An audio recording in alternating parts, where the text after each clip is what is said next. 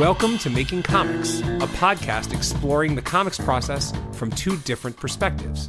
I'm Keith Foster. I write the comic Kadoja and review horror on my blog, keithrfoster.com. And I'm Scott Loss, the creator and artist of The Second Shift and Wanderers of Melisandre for the Accidental Aliens.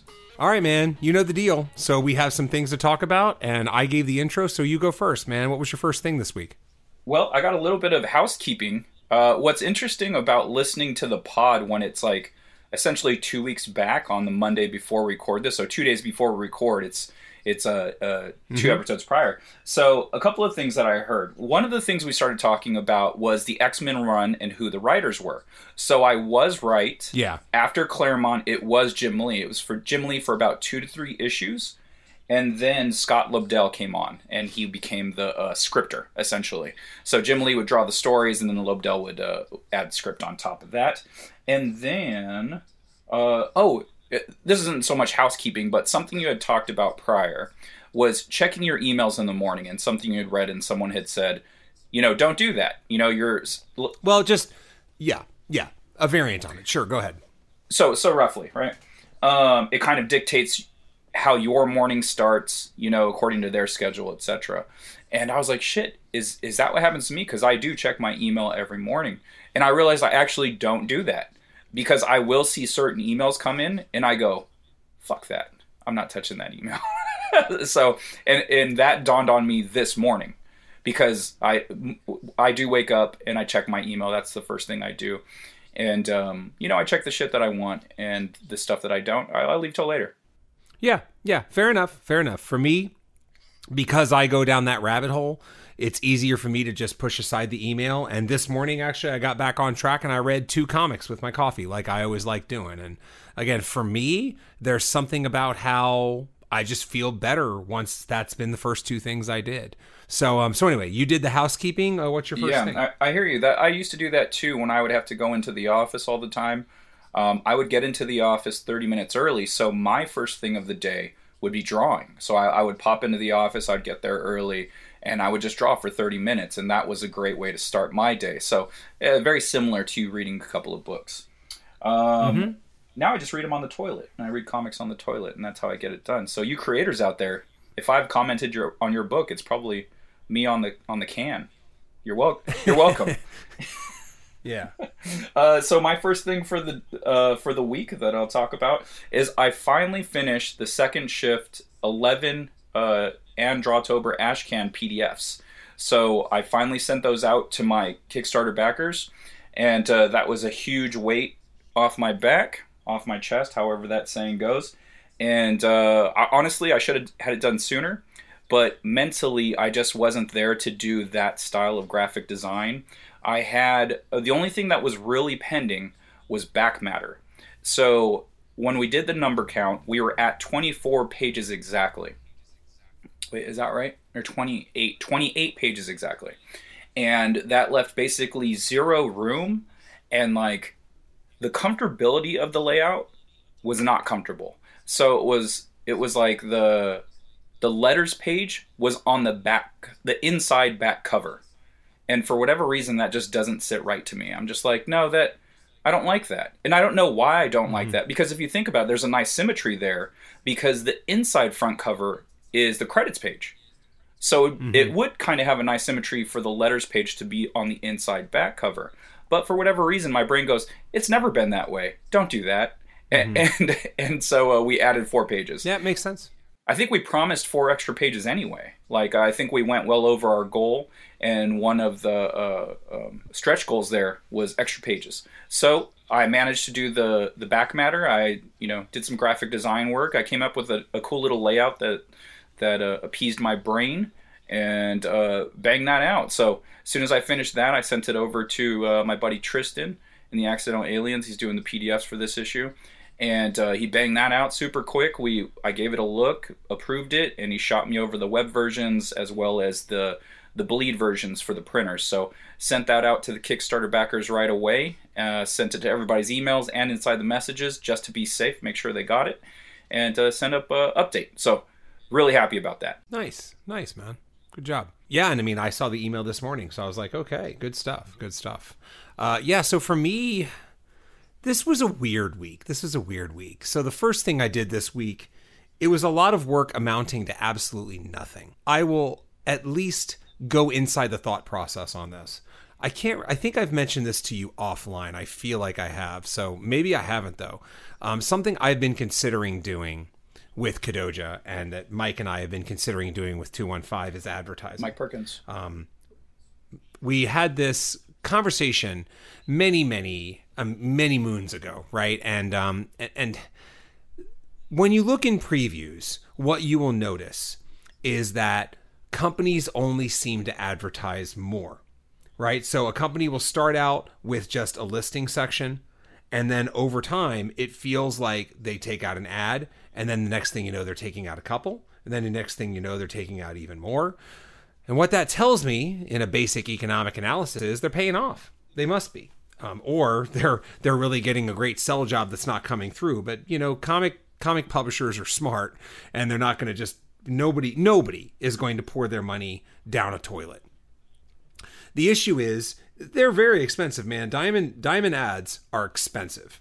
And when you consider the amount of books that you hope to sell as a result of them, you really have to ask yourself how that holds up in a cost-benefit analysis. So something I'd mentioned to Mike before is that I'm really keen on taking an ad out at some point, because when I'm old, I'm pretty old now, but when I'm even older and when I'm through all this stuff, I don't want to look back with any, I wonder what would have happened if I'd have done this thing. You know what I mean? Like, whatever happens, I want to know that I put it all out there. And an ad in the very near future is one of those things. So something I've always been thinking of is when 3 Protectors is ready and or when Animals is ready, I think that's the right time for the ad. Kadoja Volume 3 was something I considered for the ad, but the problem is it's Volume 3. Kadoja in a lot of ways is pretty set. I mean, I'm happy to take on new people. And one great thing about this last Kickstarter was the amount of people who pledged a tier of all 3 trade paperbacks. There's still plenty of room to grow, but I think on some level, Volume 3 of a trade may not be a great place to get like a full page ad. But that said, I still considered it. Mike and I talked about it, and he actually thought, no, Kadoja Volume 3 is actually a great thing to get the ad, because it's established. People know what it is. People have heard about it, even if they may not know directly. So go for it. So I said, okay, cool. Look it up. See what kind of ad rate Diamond can give us. So Diamond gave us a somewhat discounted ad rate. And again, their ads are pretty damn expensive, at least when you're in the indie weeds, when you're a real indie. They can be pretty cost prohibitive. I hear back from Diamond, and one of my things is, if you're listing Volume 3, listing Volumes 1 and 2 makes a whole hell of a lot of sense to me. So over the course of thinking about that, it's like, okay, we could advertise Volume 3, but we could get Diamond to relist Volumes 1 and 2. That would be pretty great, because then people can do what they did with the Kickstarter, go to their comic shop and say, I want all 3 volumes. I want the whole story. Diamond didn't want to relist Volumes 1 and 2. Getting back to this cost-benefit analysis idea, I can sort of justify, like, when you consider the cost of advertising, you never want to be a pure accountant on it. You never just want to say, I'm investing this, and I mean, you can. There's nothing wrong with that, actually. I'm investing this in the ad, and I need to sell this many books to break even on the ad, and this is what I plan. Maybe when you're trying to get your book in more people's eyes and in more people's hands and in front of more people's eyes, then you can take a little bit of a quote loss on the ad. You could take an accounting loss, right? If it doesn't result in the exact amount of money, so what? You got your name out there. You never know how that's going to work down the road. But without Volume 1 and Volume 2 in the ad, the equation just gets all thrown off and everything becomes justifying Volume 3. So at the end, it ended up kind of sticking on whether or not they were willing to relist Volumes 1 and 2 in previews. And while they were willing to do a couple things, they weren't willing to list it in Volumes 1 and 2 in previews. And therefore, I did not go with the ad. And that was something Mike and I actually just talked about yesterday. So that's why it's fresh in my head. That was the big full circle thing that did a whole lot of work. It actually had a cool thing to serve as ad copy, but it ended up going nowhere and no ad as a result. So my initial theory will hold. And hopefully when 3 Protectors or Animals comes out, that's when I'll look into the ad. Would they be opposed to you listing all 3 codes on your ad? Like, you create the graphic, it has all 3 codes. That way they don't have to relist it, but your image shows all 3. So if people do see that, they go, oh, hey, here's the codes for all 3 on that. Is that a possibility, or is that... If I list the 3 diamond codes and there's no order slot for it on this month's order, you're asking a retailer to do one extra thing. And I don't want there to be one extra thing. I just want it to be in this month's order pack or this month's order code or this month's order submission where you can just quick punch it in. Like, I'm sure, again, I've talked about, for all the downside that people say about previews, I think Previews Pull Box is incredible. And it's great to be a consumer and use Previews Pull Box. You can search for anything and get it, but that's not the point. I want to make it a little bit more upfront. Is what's happening with these ads? Do you think, or do you know, you see this ad, whoever sees this ad, and they go, hey, this is a cool ad, and they have to go back to the section where your book is listed, or they can look at the ad, visually see the code, and just punch the code in? Is that a possibility? Like, if they're looking at an ad, why would they go back into a Rolodex to look for the number when your number's on the ad? That doesn't make sense to me. Yes. So if all 3 of your numbers are there, they don't have to go do shit. You've done all the work for them. You got, hey, here's volume 1, here's the list number, here's volume 2, here's the list number. So they're not going back to some Rolodex. It's boom, it's right there on the ad. Who's doing it? The fans or the retailers? So who's seeing the ad that is making them go, I want to buy that? Is it the retailers? Fans see the ad and retailers order the books. Something that I want to eliminate is to have as few middle steps as possible. So something that's always difficult about even advertising books through previews is generally, hey, here's my great book. Ask your local retailer for it. Mm-hmm. Like, that's not what I want. I want order it right here, and what we do through 215 is we just pick a store and we let you pre-order it through them, because we just want to take out as many steps as possible if you see like the book of the month on the 215 site. So, I mean, I understand it's not that many different steps. It might not be, but it's a sticking point for me. Okay. And I don't think it's that big a deal to relist the ad and just take orders that way. And maybe that's something that I'm silly about, but, hit me up if you want to know the price of these ads. Again, maybe for larger publishers is not a big deal. Okay, yeah, that makes sense. And I guess that it does boil down to a preference thing, because I've listened to other shows and podcasts talk about this type of thing, especially with other creators. And some, they will pimp out the code. They'll go, hey, because they are indie books or creator-owned books, and they'll go, hey, this is the code. Give your comic shop this code. And one guy's partner was like, fuck that. He goes, it's their job. He goes, tell them you want this comic book. Tell them the comic book's name. It's their job to go look it up. You know what I mean? And It's not hard. It's like, look, it's nice that you pick an apple up and you go put it back in the apple section if it turns out you don't want it. But sometimes you're near the oranges and you gotta go. So yeah. For someone to go do a little bit of extra work, it's not going to kill them. But, it's all down to a preference thing. Like, some people would never do that. They go, no, I got to go put this back with the apples. So it's all good either way, whatever you feel like doing. And again, but I think, too, again, what history has told me is that the more distance you put between being able to order your book right there, the more likely it's going to get lost. You know what I mean? And maybe that's hashtag indie life. I don't know. I don't think Marvel has to worry about this with War of the Bounty Hunters. I went on a 35-minute bender to just try to pre-order some copies of that because I think it's going to be big. I'm debating on that one too. Ever since you mentioned it, it's been in the back of my brain. This is the Keith and Scott effect in reverse this time. I was like, shit, yeah. Should I hit up my comic shop? Should I go in early? Another super cool thing, I know we pimp them on here all the time, but hey, who cares? SoCal Comics, if you do have a pull list there, they let you in the store an hour earlier than everyone else. The regular Joe that just walks up and doesn't have a pull list. So that's pretty cool. Well, we're going to be comparing notes on that because I just pre-ordered every book I could through Westfield about 30 minutes ago.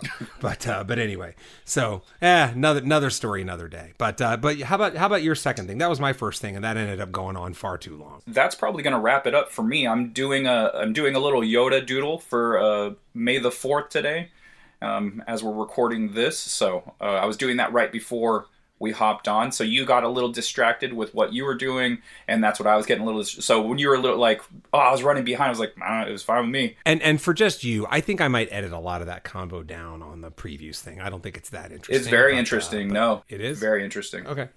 It's it's very inside baseball, which is, you know, what our podcast is. So I think it's super interesting. Part of me wonders, just because it's like, I mean, I know plenty of people that won't blanch at that, but to me, man, that's a big deal. You make less than $1 for every trade that you sell through Diamond because they deep discount it so hard. Oh, wow. Right? So if you think that you're making that money back on, you know, cover price, you're not even close. Because if you list a book through Diamond, then take your price. Here's what you do. You take your price and you cut it in half. Right.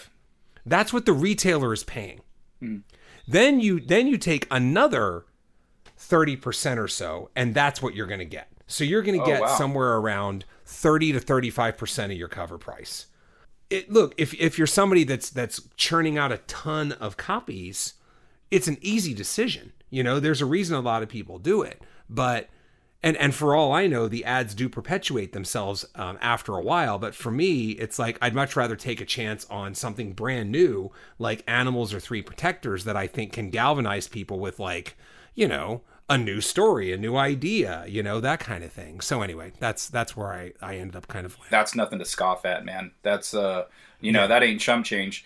So yeah, I'm with you. That makes a lot of sense. That's super interesting to me. The how the breakdown goes, like, because I know that's how it is when I sell my books to local comic shops. It's just like, all right, it's a 50-50 split. You know, it's just like we're taking all the risk by buying your product and it never selling. And it's like, I totally understand that. We can do 50-50. That's not a problem. And so, yeah, there's a couple of spots where I have done that. And it's like I got a $15 cover price on the trade paperback. And, you know, $7.50 each. And, you know, it's more than good with me. But when you cut that in half, it's just like, oh, wow, okay. Yeah, and it boils down to how many you made. And so what it cost per unit for you to make. Does it make sense to even do that? And I think that's part of the reason why I haven't even attempted to go into Diamond as of yet. It's like I want to have a nice little library, and I need it to make sense. If it doesn't make sense, then what's the point of doing it? Honestly, I do want my story in as many people's hands as possible. Like, that's very important to me. But I'm not trying to take a bath here, you know, on every issue. Just doesn't make sense. Exactly. Yeah, exactly. So for me, the second thing I did, which was actually a lot more activity, was that I finally sat down and created, I'm sure we have a ton of people who are project managers out there, because that's what I did. I created a project plan to deliver everything on the Kickstarter for Kadoja Volume 3. I listed all of my deliverables by what they were. So for, like, the soundtrack, if I want it done on this date, I work backwards. If it's done here, then that means I need to listen to masters 2 weeks before. That means I need to have the tracks done 2 weeks before that. That means I need to have the guitars done 1 week before that. You just back it out. And then I put all those dates in. And then I did that with everything. I did that with, the most important thing is that this volume 3 is coming out in both single issues and also a whole PDF. But because I don't have volume 4 done yet, and some of the deliverables are on other people. You know, I talked to Lance, and Lance is going to handle the ordering for the Kadoja boxes and the prints that are in one of our gallery edition packages. So he's going to handle that, and then I'll just reimburse him for it out of the Kickstarter funds. And then Will has to finish the pencils and the inks to volume 4. You know, Eric has to finish the lettering. Those are other people's things. But there's a bunch of things I can do in the meantime. I can basically assemble the first 3 PDFs, or at least, first 3. And then I can also create things that are going to kind of go in the trade. So my actions this last weekend, I created the trade paperback chapter separators, where I just have chapter 1. And then I put, you know, in this case, I'm putting a chapter separator because the artistic team changes after issue 3 to issue 4. So I wanted to have a nice chapter separator there that reminds people who the penciler and who the inker is, even though on the first 3 issues they're the same. I just think that's important for consistency. And then the thing I'm going to be working on this week because again, I did the project plan. Now it's just a matter of executing. Is I'm going to think of all those extras. I do have some ideas for extras. I may repurpose some of the stuff that was done in this limited ashcan called Kadoja Declassified. Like I have a scene with one of the characters, and I might turn that into a transcript. I have another thing or two I want to put in there, and people who read Kadoja know that there is some bonus material in some of these trades. There's like a classified military file with like redacted stuff. There's an old newspaper article in one of them, and I'm going to do some similar stuff here. There were some notes somewhere, so I will do that. And but it was great to finally lay out that project plan, because now all I have to do is just blindly look at whatever my next deliverable is, hit it, and then keep on going. And before you know it, I'll have a book in my hands by late July, all the covers, all everything, and then I can just get that packaged out and hopefully beat the Kickstarter by a month. Right now I'm putting September as all the delivery stuff, but the date on my project plan, if it doesn't slip, is for everything to get mailed off no later than August 14th. So that would mean that people would get their books a month before the actual deliverable date I've promised in the Kickstarter. Yeah, you talking actually reminded me I did have other stuff, because I did something very similar. So the last episode I spoke about meeting virtually with my buddy Mike Mondragon, and we were talking action plan essentially for the hardcover. And so he had, I forgot what the program's called, but essentially he breaks it down by month. He gets the end date, and then you figure out when you guys meet or whatever. So it turned out to be a monthly thing. He's like, oh, I'm going to create a Trillo. I was like, oh, Danny Trillo, very nice. So that's the program. And so nice. Yeah, you can drop in a bunch of stuff. You can drop in images, links, create all these different folders. He's very organized. So he was sharing his screen, so I was able to watch him do everything. Very cool. So in the meantime, I've been thinking of graphic design elements that I want to do on like the chapters. And, like I talked about, replacing the covers in between issues with chapter breaks. So I've been thinking about the art, and something that I'll be doing for the Kickstarter is I'll be drawing, essentially, it's kind of like new covers, but it'll be like single pieces. And I'm going to put those up as reward tiers on the hardcover Kickstarter. So those will be very interesting, and hopefully they'll be nice selling points. And then the last thing, it actually ties into the first part, sending out the PDF. So one of my buddies, Steve Whistler Jr., he's a huge supporter. He loves the comic, and he already read the PDF of Second Shift 11, and he said that he thinks the art in 11 is his favorite art to date for the Second Shift. And so to me, that was super interesting. One, I did the art in 1 month. It was an image a day for a month, and I created the book. And two, I used more of a manga anime influence on this. It was, a combination of American Western comics combined with animation manga. And so he said he liked the art the best on that, which is great news for me, because that's the style I'm moving towards. The issue that I'm running into is my colorist used a different coloring style, and I agreed to do it because this was it was like a faster project, and I was like, hey, this is kind of the perfect issue to try this new coloring style at. He wants to try a manga style influence on his coloring on this issue. Makes sense. And so Steve really liked it. He said he prefers this coloring over the other coloring. And I think it's in part, though, because of how I drew the issue. So he goes, I like the energy from it and how like the colors work together. And a lot of the elements of the coloring was actually because of the art. Like I drew crazy line effects. Like, on a kick, I made like energy lines flying off of it. And so my colorist colored those energy lines like he normally would, but the characters themselves were more of this cell shade style. So my struggle, however, is I like the old style better. Like, I think that's more in line with what I want to do. It has kind of an American coloring style to it with the manga Western bend on the art. So I was like, I actually like that coloring better. So it's just like, man, I need to take a survey or something on like what people like more. But at the end of the day, it's going to be my call.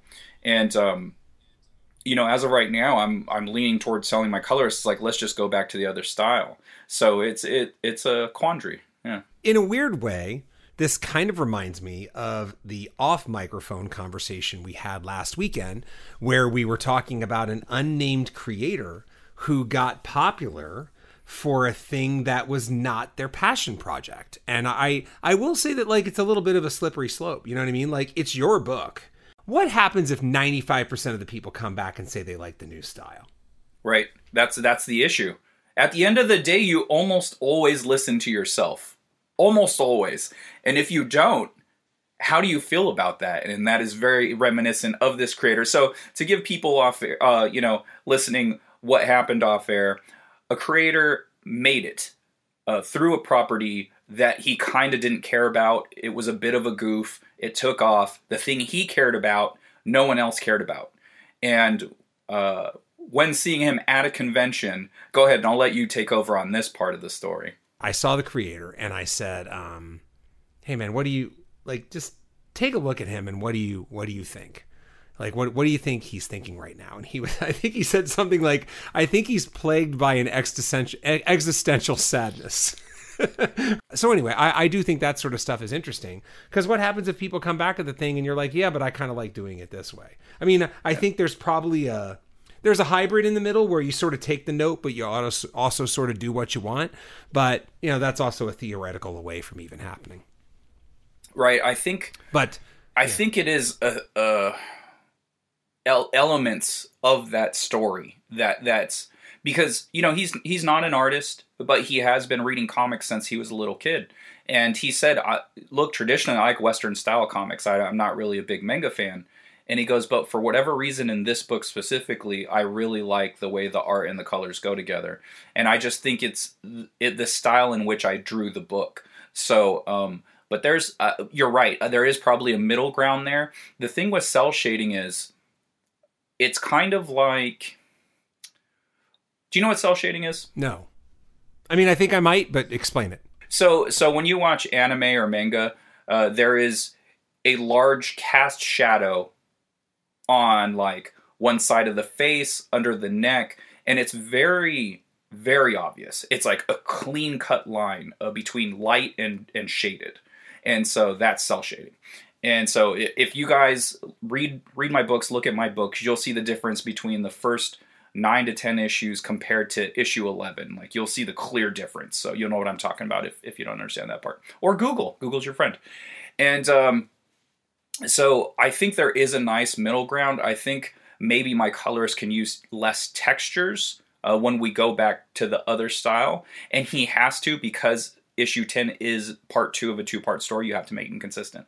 So, we'll see how that goes. And it was just an interesting note that I got before the pod. So I wanted to talk about that for a little bit. I actually think that's super interesting. And I have a couple things about it, actually. So the first thing is I happen to be holding my freshly finished beer is in a King Diamond pint glass. King Diamond is a famous metal artist right now. Or he has been for a very long time. He was also the lead singer of a well-known influential metal band called Merciful Fate. The signature thing of King Diamond is that King Diamond has an incredible falsetto. He can go quite high. And some of his more notable songs at all stages of his life have involved him doubling and tripling his own falsetto in this amazing thing. So King Diamond's falsetto is kind of stuff of legend in metal circles. And it took a fan at a show. He was doing an early song. So if you listen to early Merciful Fate, there's not a lot of King Diamond falsetto in it. There might not be any.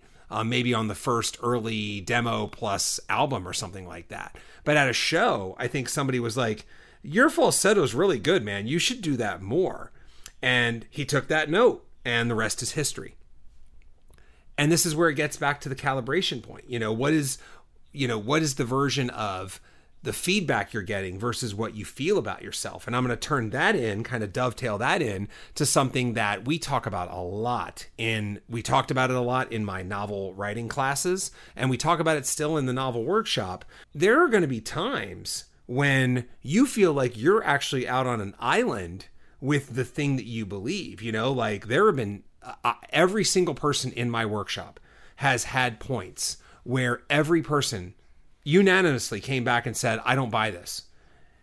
And you have this thing of like, okay, do you not buy it because it's bad and I've executed it well? Or do you not buy it because it's still a good idea, but I have not executed it well? And that's kind of like, I suppose that's one of the existential struggles of all of us, right? Like, if I'm the only one on this island right now fighting for myself, am I an idiot, right? Like, does this actually suck and I'm just insane? So it's about finding that balance for sure. And I will say that I'm super interested to see what you land on and where the future of the second shift kind of goes from there, because it's going to be some kind of combination of like, I like doing it the old way, but it depends on how big a hit it is. Cause if people like it more, then they're probably telling you something too. But yeah, man, I'm really interested. I don't think there's a right or wrong place to land. It's just interesting. Yeah, definitely. And that's something I was talking recently with my studio mate, Tristan Whitehouse. He does a book, The Adventures of Tarek Zion. And we constantly talk about doing the work. And, a lot of creators, a lot of indie creators, as well as, creators that have made it, famous creators, there's always imposter syndrome that runs through your brain. It's just like, am I a fraud? Is this all bullshit? Like, what are we doing here? Do people even care about this book? And I always make sure to tell them, I'm like, look, man, it hits me, but I think it hits him harder. And I was like, dude, you're really good. Your art's really good. You just keep at it. Just like anything, some things hit sooner and some things hit later. Some people can be working forever and then out of nowhere they just take off. It's like, he got it before everyone else did. You know what I mean? It's just like, you never know, he or she. So it's just like, you can be creating something for 10 to 15 years and no one gets it. And then all of a sudden the rest of the world catches up to you and goes, hey, this is really good. Is there more of this? Well, guess what? We never stop creating. There's going to be more books. So, I'll find the nice middle ground. And I think I do know where it is, but definitely something to play with and see what happens. All right, man. So let's go ahead and wrap it up here. So for me, in terms of social media, you can find me at Keith_Decibel. That is me. And then Kadoja Kaiju, one word, all connected, is all things Kadoja. And you can find me at Scott Lost on Twitter and Instagram and Facebook.com/Scott Lost. Yeah, in terms of websites, you can find me at KeithRFoster.com. And that is all you need. All of your Keith Foster needs are all right there. From Kadoja to blog posts to a store, it's all there, man. I can't think of anything on the planet that is not right there for you at KeithRFoster.com. And you can go to accidentalaliens.com. Not all of my stuff is there, but my books are. You can get Second Shift, The Tale of Minimum Wage Workers During the Day and Superheroes at Night, and Wanderers of Melisande, Anthropomorphic Dinosaurs versus Humans on accidentalaliens.com. And you can also email us at makingcomicspodcast@gmail.com. All right, man. Till next week, brother. Next week. Enjoy your trip, dude. Thanks, man. Yeah.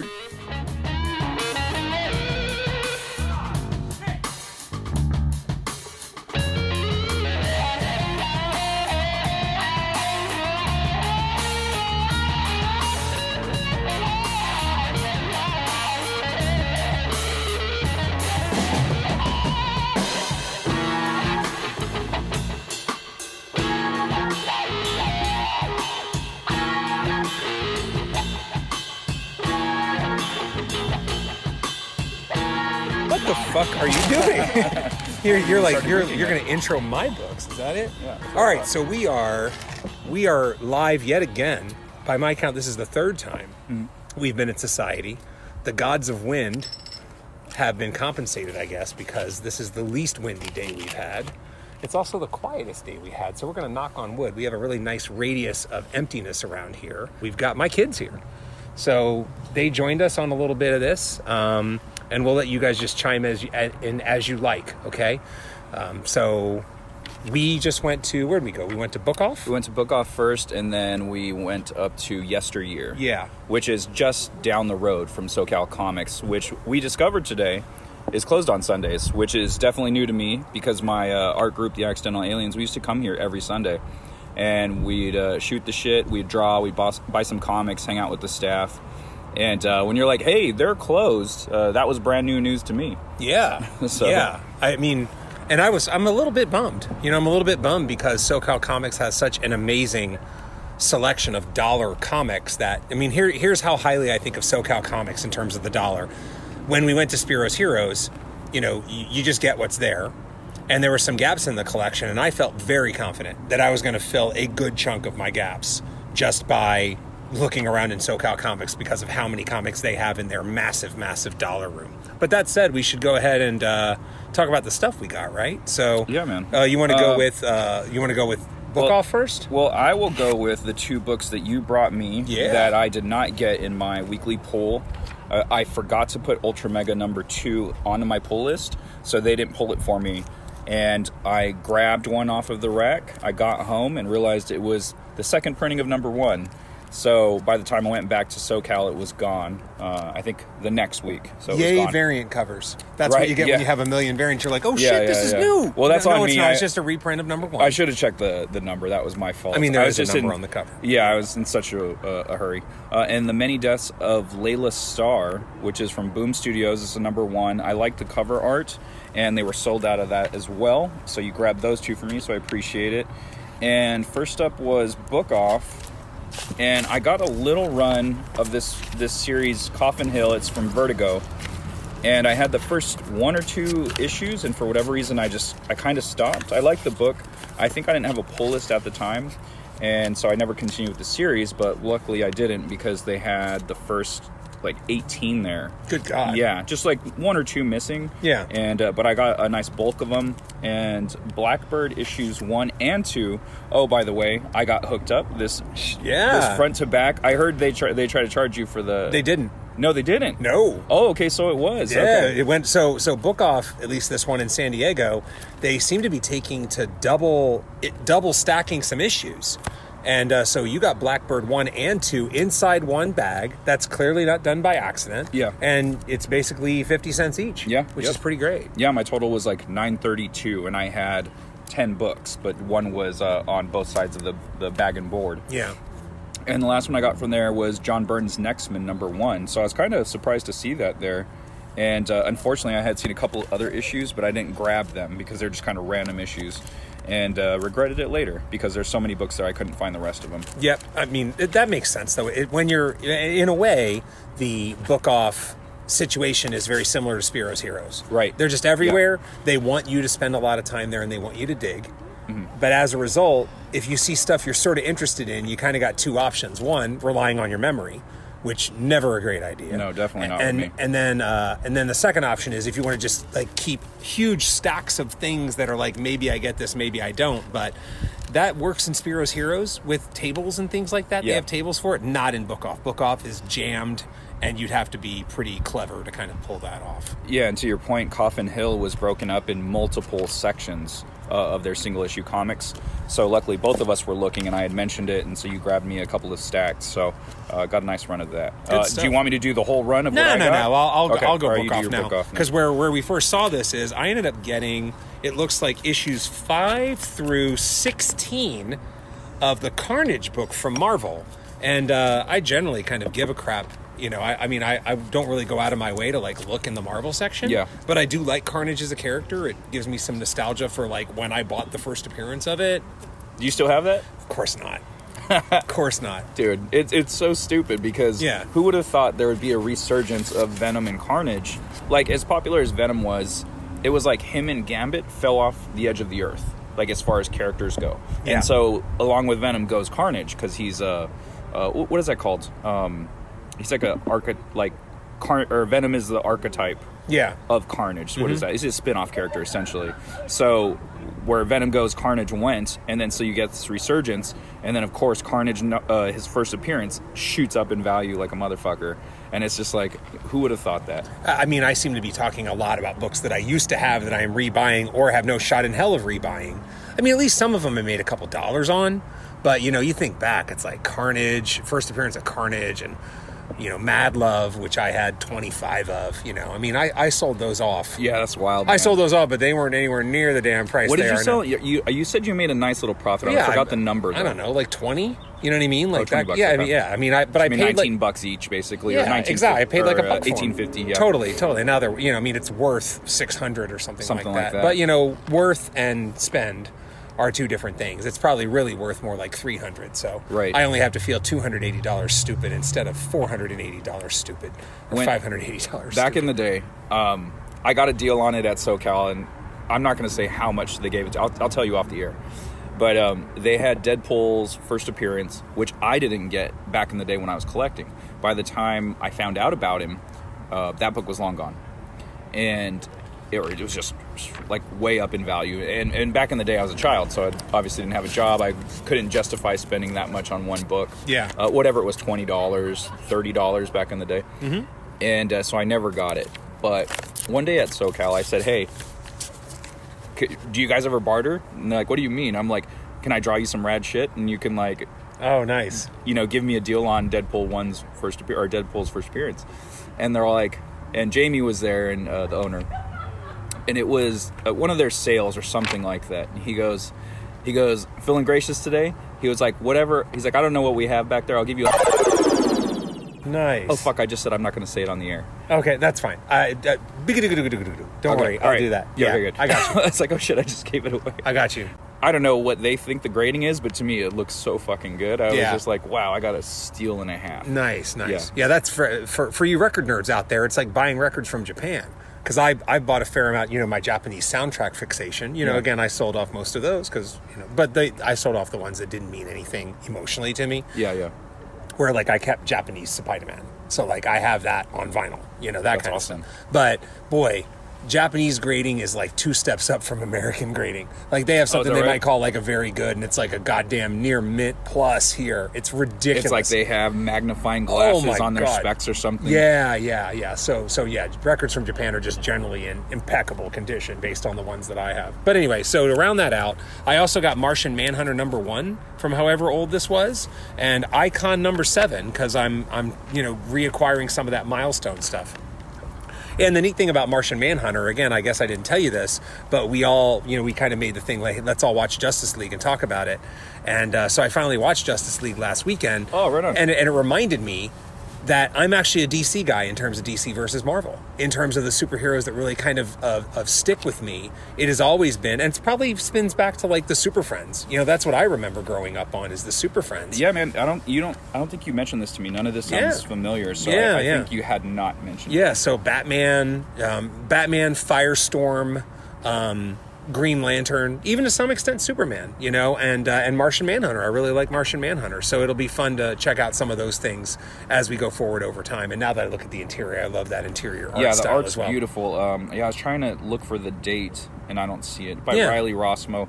I can't remember if I read this or someone just told me about it, but I heard nothing but good things. Great. Well, then, again, hopefully I can love it and then dig for some more here. And so then we finished up there, and then we went ahead and went to the second place, which was Yesteryear Comics. And before we talk a little bit about Yesteryear, why don't we talk about who wants to talk about what you got at Yesteryear? Alyssa, you want to take one? You were just reading that book right there. Why don't you talk about it? Because that's one of the books you guys got at Yesteryear. Horizon Zero Dawn.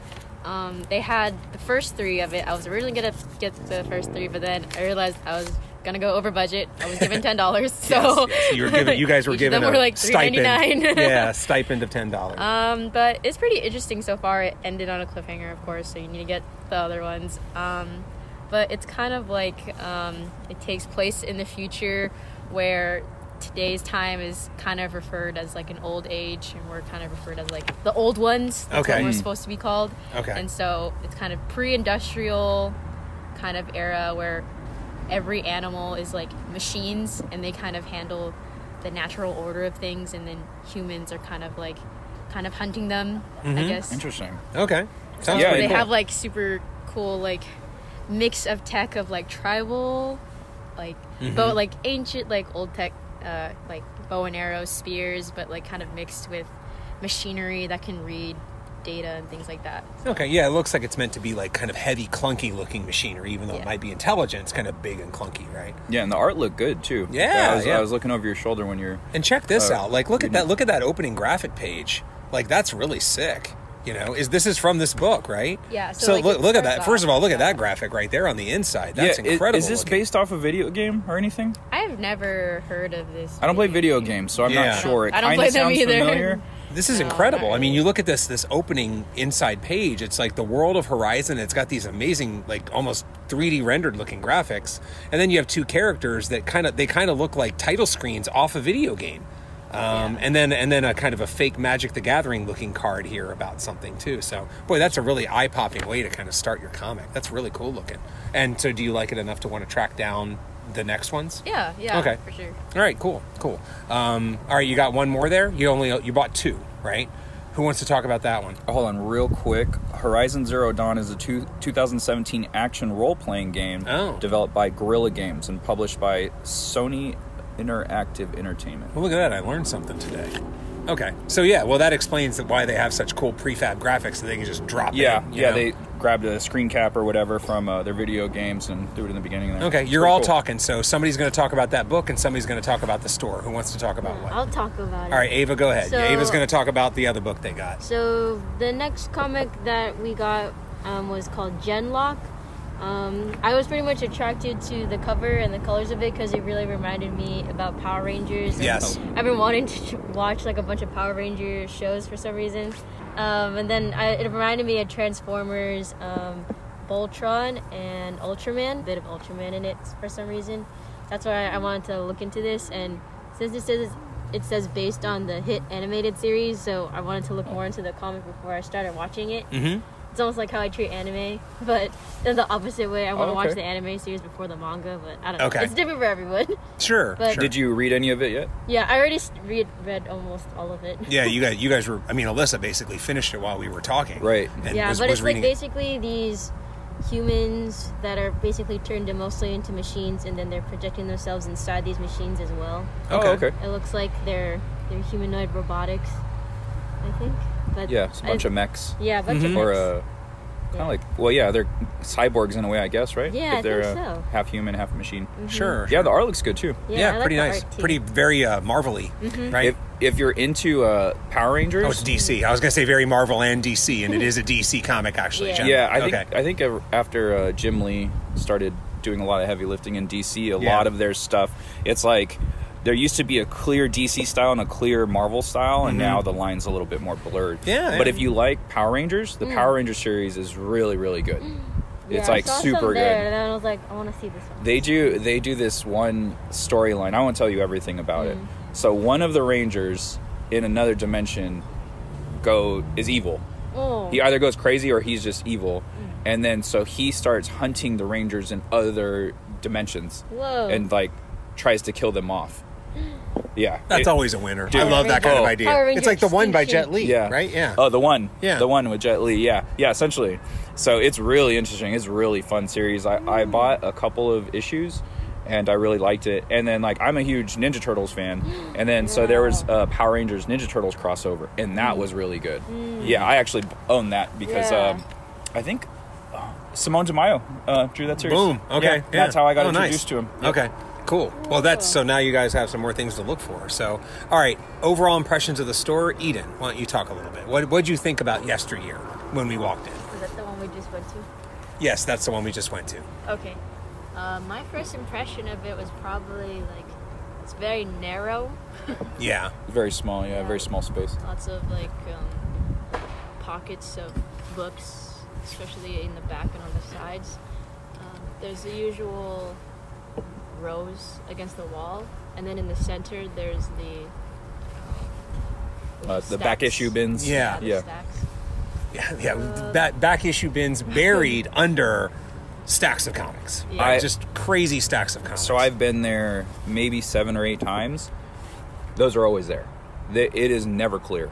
I've gone on different days just to see if there would not be comics on top of those because I want to look through them. Yeah. I'm looking for back issues, but I Yeah. can never look through them because he always has stacks of books. And then it's not like it's not like it's like, oh, this is all, a Power Rangers. It's like, no, this is a stack of Power Rangers, and on top of that is a stack of Carnage. It's like stacks on stacks. Batman, yeah, exactly. It's hodgepodge. It's crazy, and it's just like, dude, I just need to pick this up because I need to get to the S's to see if you have any Savage Dragons. Totally. But, Totally.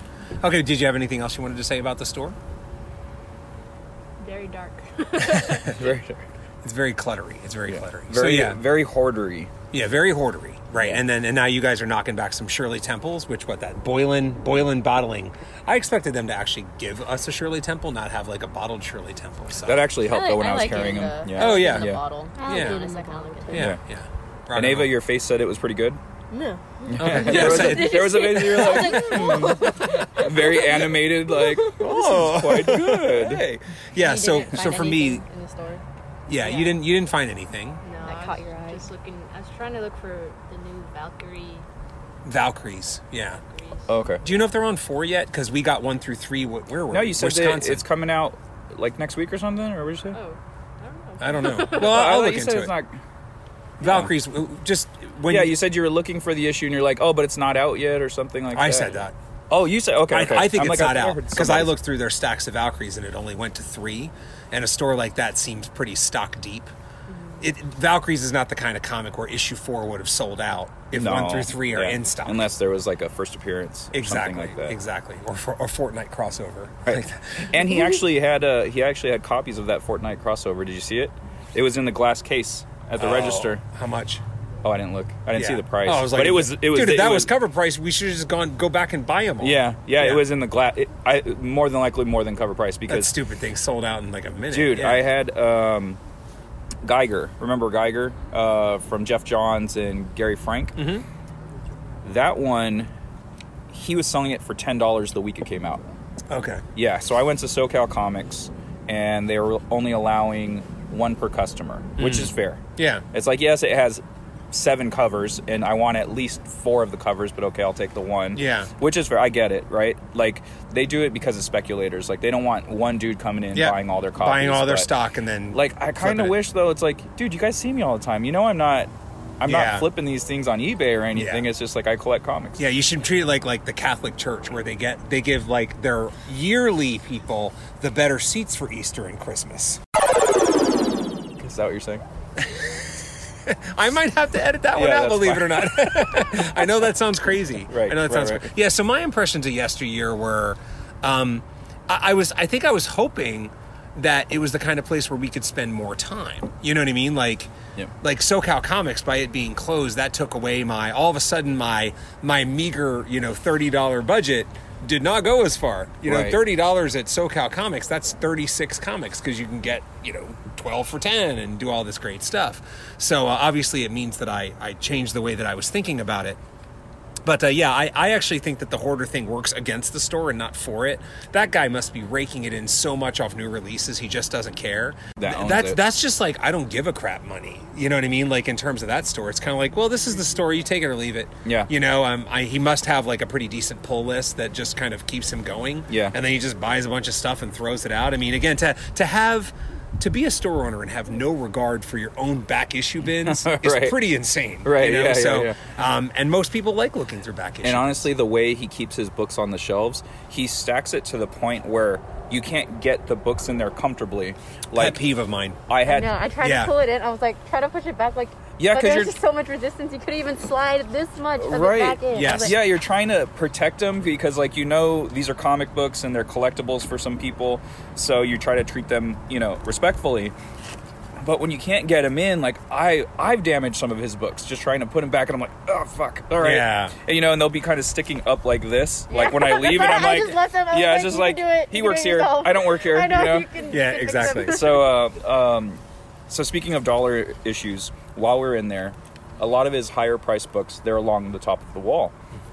And I saw some Star Wars books, and it reminded me of this store. It's called Now or Never. It's in downtown San Diego, and they were having a dollar sale. And I guess he had bought a bunch of collections from some people, and so he had massive amounts of dollar bins, and there were complete runs of shit. And he was just like, I just don't have the space for this. And he goes, so I'm passing the savings on to you guys. I know I can look all these up and see how much they're all worth, but I'd rather just let you guys buy them for $1, and it's not a big deal to me because I guess he made his money off of other parts of that collection, so he was cool with it. I grabbed Dr. Aphra #1 and a bunch of other Star Wars books for $1 there. Nice. And then like once you buy a certain amount, it becomes even cheaper. Maybe 75 cents, they kick in. cents. Exactly. Yeah. So that Dr. Aphra book's like a $30 book now. Crazy. Yeah, because it's the first appearance of her, and I guess she's a really popular character. Yeah. So there's talks of her potentially going into the movies. Well, now and you know, with every universe basically looking to like plumb its own content depths more and more, something like Dr. Aphra or General Thrawn becomes, you know, just way more Admiral Thrawn. Sorry, don't shoot me, internet. It just becomes that much more likely to get turned into something. But anyway, so all right, I'm going to rip through mine pretty quick. So I actually did something I kind of hate doing, which is I bought covers of comics that I think I already own, because they were like slightly more limited or slightly cool. And I tried to make a vow to myself that I wasn't going to play like the collector game, you know, because the collector game to me is I missed out on this collectible book, but I'm in the shop and I see collectible book B, so I'm going to grab collectible book B, wait for it to appreciate in value, and then sell it as a way to finance way of getting the book that I really want, you know, because that's a very slippery slope. But damn it if I didn't do it. So I know nothing about this series Crossover, but there was a cool Virgin cover of Crossover 6 without the logo, and so I bought it. And that's actually a really good book. Yeah, that's what I asked you about it. And then I also got that's Department of Truth #8, which has a really killer cover. I can't remember who does it, but it's very Scotty Youngish. It might even be him. I don't know. I think Scotty is Marvel exclusive. Oh. Well, you're right. It does look very Scotty Young. Anyway, okay, so yeah, I got that. That's really cool. I got that indie darling Berserker #2, probably one of its 800,000 copies.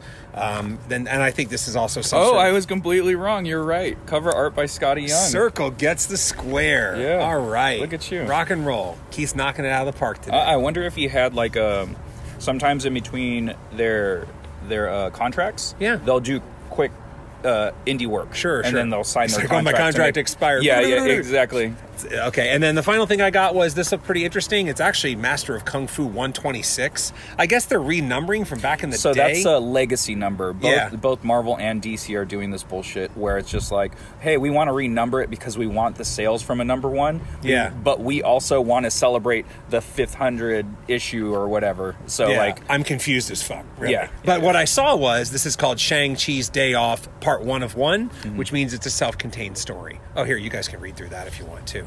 I bet you that'll be pretty cool. And that's me, man. So that was what I ended up spending my money on there. So how about you? I also got that indie darling Berserker #2. Yeah. And they had a couple of different covers. They had a holofoil cover for $1 more. I passed on that because I lived through the 90s.